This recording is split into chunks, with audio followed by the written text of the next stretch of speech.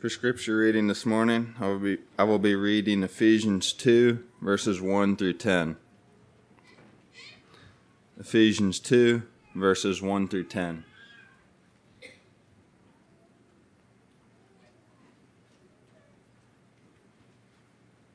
And included in this passage is what I consider one of the great conjunctions of the English language concerning the gospel. Verse 1.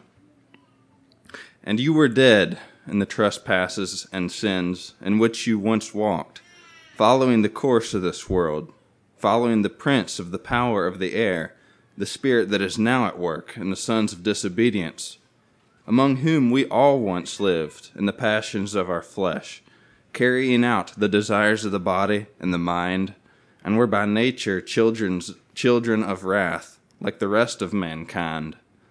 But God, being rich in mercy, because of the great love with which he loved us, even when we were dead in our trespasses, made us alive together with Christ. By grace you have been saved, and raised us up with him, and seated us with him in the heavenly places in Christ Jesus, so that in the coming ages he might show the immeasurable riches of his grace in kindness towards us in Christ Jesus. For by grace you have been saved, through faith. And this is not your own doing, it is a gift of God, not a result of works, so that no one may boast. For we are his workmanship, created in Christ Jesus for good works, which God prepared beforehand, that we should walk in them.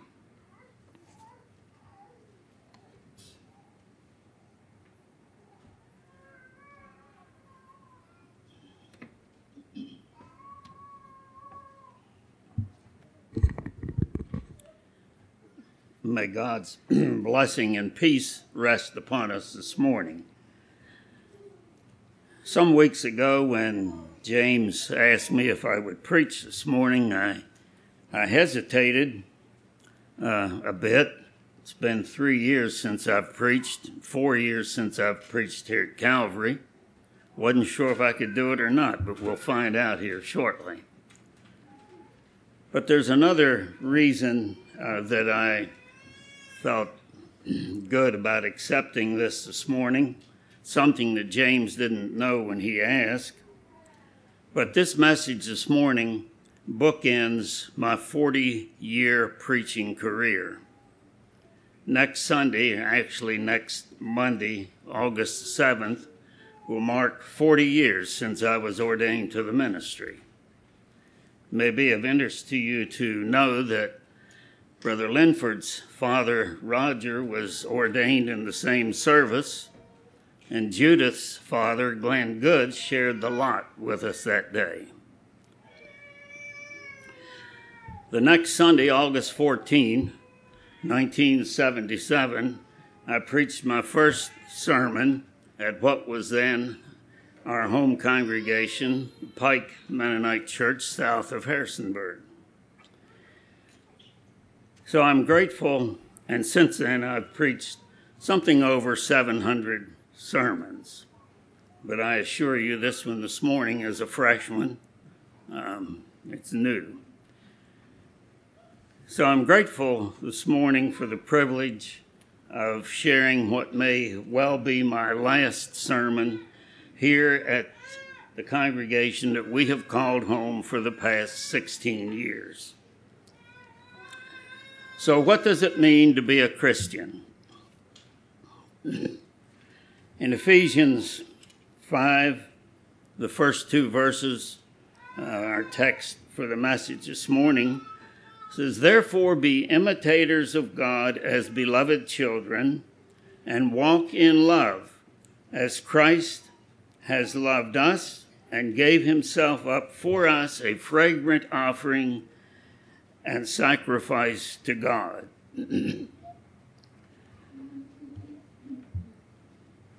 There's a lot of confusion in the world today, in society, about what constitutes being a Christian. The term Christian is tossed about. We hear Christian this and Christian that. It's become a rather generic term. It refers to many things outside of its basic and primary meaning. Jesus said there in Matthew 7:21, he said, "Not everyone that saith unto me, Lord, Lord, shall enter the kingdom of heaven, but he that doeth the will of my Father which is in heaven." In other words, not everything or everyone labeled Christian is truly Christian. So let's examine the issue. America has been, in the past at least, called a Christian nation. America was founded on Christian principles, the principles of justice and fairness and equality. But as we well know, America is fast becoming a secular nation. Religion is on the decline. So, does it mean that being an American makes everyone in America a Christian? Certainly not. Some months ago, had a conversation. We rent storage to a food distribution outfit out of Richmond, and the local distributor was off, and the owner of the business was taking care of things locally. I introduced myself, and he gave me his card. Obviously, he was Mideastern. But then one evening, as I was leaving work, I noticed he was down at the unit, and I stopped, and I said, "Well, how are you today?" He said, "I'm blessed." And I thought, So I said, "Are you a believer?" He said, "No, I'm a Muslim." And that led to a very interesting conversation. But in the course of the conversation, Assad said this. He said, "On the cul-de-sac where I live in Richmond, everybody else is Christian." And I thought, well, that would be nice. I wondered what he meant. And I have come to the conclusion that there is such a thing as cultural Christianity. Christian as being opposed to being a Muslim or a Buddhist or a Hindu or a Confucian or an animist. Now, most of us this morning have been brought up in Christian homes, raised in a Christian environment. But does that make us automatically Christian? Certainly not. Family heritage, cultural background are all helpful, but in themselves, they do not make one a Christian. It takes a personal experience. So if simply being American or non-Muslim or non-adherent to some other religion, or if being raised in a Christian family does not make one a Christian, what does? What does it really mean to be a Christian? In our text verses, it says, "Therefore be imitators of God as dear children, and walk in love, as Christ loved us and gave himself for us." So these verses indicate that one who has experienced the effects of Christ's sacrificial death will now imitate God, expressing his characteristics in their lives. That is the defining factor. We know that all mankind is born in sin as a result of Adam and Eve's transgression in the garden. And Ephesians 2:12 clearly states that those outside of Christ's redeeming act are without God, without hope. They are lost. They're doomed, helpless, and hopeless. The next verse indicates or states that only by the blood of Christ can this hopeless situation be reversed. So how does this happen? You recall the conversation of Jesus and Nicodemus is recorded there in John 3, where in response to Nicodemus' question, Jesus said, "Unless a man is born again, he cannot enter the kingdom of God." It was not the fact that Nicodemus was a Jew of the chosen race, or that he was a Pharisee, or that he was a member of the Sanhedrin. None of these would get him into God's kingdom. Jesus said, "You must be born again, born from above." Something had to change in his life, in his heart. And so there in that conversation, we discover that it's impossible to imitate God, as our text verse indicates, unless we have been born into his family. And that indicates a radical transforming experience. It's the experience that transforms a sinner into a saint.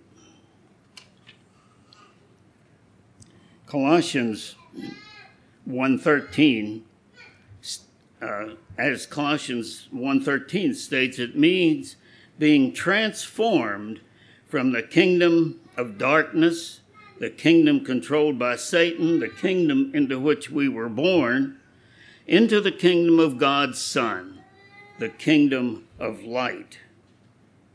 And that transfer, that experience, we call the new birth. Now, birth in the natural realm is a traumatic experience. The infant who has been sheltered and provided for in the safety of its mother's womb is suddenly thrust into an entirely different and somewhat hostile atmosphere. Is it any wonder that they bawl? The new birth experience is also a traumatic experience, issuing in a dramatically different and changed atmosphere of living. As we noted above, it's a transfer from the darkness of sin into the light of God. 71 years ago, at the age of 12, I made that radical change. There was a struggle going on in my life. And I remember yet the relief that came when I submitted myself to the control of the Lord Jesus. So what are the evidences of this new life? How do we know that one has been born again, that one is now following Christ? In 2 Corinthians 5:17, says that the person who is in Christ is now a new person. The things of the old life have passed away, and the individual has now put on the habits and the characteristics of the new life, the life in Christ, a life that imitates our Father God. There is a noticeable change, an observable difference in the life. The passage that Schuyler read from Ephesians 2 this morning explains that. Paul starts out here in writing to the Ephesians, he says, "You were dead in trespasses and sins. You walked according to the course of this world, following the fleshly desires." But then in verse 5, "But God in his mercy and grace provided a way out of that hopelessness of sin into the new life in Christ." Back in the mid-40s, 1940s, there was a man in the Dayton area by the name of Ralph Milstead. He was, by his own testimony, a drunkard. He said a bad drunkard. He got saved. his life turned around. He joined the church, and he wrote a tract entitled A Drunkard's Testimony. He was an entirely changed man. It was obvious to see that this man had come from the darkness of sin into the light of Christ. It was observable in his life.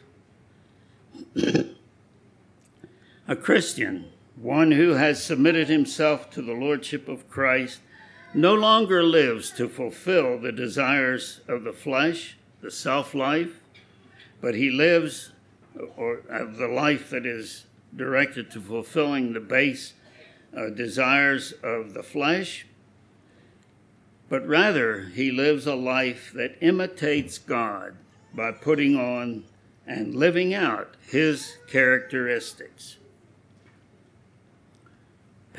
We parents expect our children to behave the way they have been taught, to follow established family rules.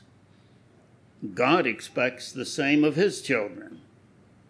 Those who have been born into his family, he expects to live according to his principles, to follow his rules.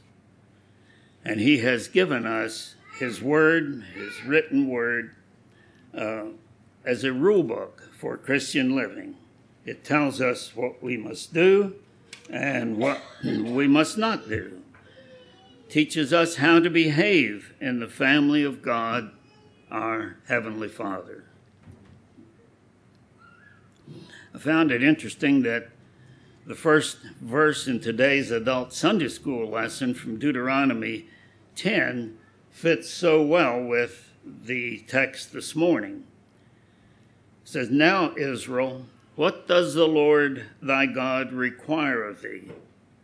But to fear the Lord thy God, to walk in his ways, to love him, and to serve the Lord thy God with all thy heart and with all thy soul."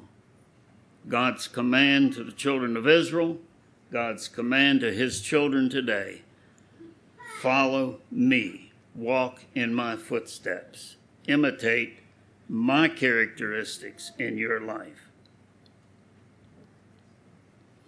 So how do we go about living this life, maintaining that relationship? To consistently live the Christian life, one must separate themselves from close association with the ungodly. And this is true not only in the initial experience of salvation, but in ongoing relationships. In 2 Corinthians 6, the believer is admonished to not yoke himself with unbelievers, but to separate himself from the ungodly, from the unrighteous, from those who are still walking in darkness. The scripture calls them infidels, the unclean. God says, separate yourselves from them and follow me, and then I will accept you as you disassociate yourself from the evil influence and follow my directions for holy living. Scripture says in that passage that light and darkness do not mix. The children of God and the children of Satan find nothing in common. The believer and the infidel are not in agreement. Christ and Satan have nothing in common. The key word there is separation. In our baptismal vow, we promise to renounce Satan, the world, and all the works of darkness. And it also adds, and your own carnal will and sinful desires. There's a change that comes into the light. As we know, human tendency is naturally bent towards sin. But with the help of God's Spirit, who comes into our life with the new birth, we are enabled to live above these sinful desires and to live with God's righteousness controlling our lives. Christians are different. noticeably different. They are different because they have been born anew, born from above. They have gone through the metamorphosis of change, a change of character, change of life. And that change, that new birth, is evidenced by a new direction of life, new attitudes, new standards, new friends. Some time ago, I was in conversation with another of our renters. Tom is a Quaker, and with what I would call somewhat loose theology. But we were discussing the state of the world today, and Tom made this statement. He said, if people would just live or just exercise the fruit of the Spirit, we would have a better world. And I agreed. But I reminded Tom that the fruit of the Spirit, love, joy, peace, patience, kindness, goodness, self-control, these are not normal human characteristics. These can be exercised only by the one who has been transformed and infilled with the Spirit of God. Tom and I sort of separated our thinking at that point. He wasn't so sure, but I am confident. These Spirit fruits are exercised only by the person who is under the control of God's Spirit. It's impossible to exercise these without the energizing and infilling influence of the Spirit of God. So, where does all of this bring us to this morning? What is the bottom line here? Where do you stand? When you look into the mirror, what do you see? An American? Or a non-Muslim or non-Buddhist or Hindu? Or do you see a bona fide born-again Christian, a follower of God, one of His dear children? Have you been radically born again?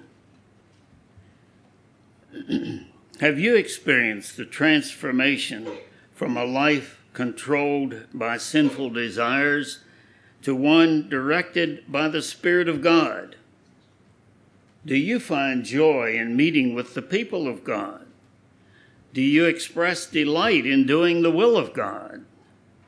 Is His written word an important factor in your daily life? Does His Spirit control your life, your thoughts, your actions, your desires? These are indications of the new life. If perchance you find yourself this morning outside of God's family, not imitating God's character in your life, not experiencing God's forgiveness, His love, His guidance, I encourage you, do something about it. The scripture in 2 Corinthians 6:2 says, now is the day of salvation. Now is the day to declare yourself one of God's dear children.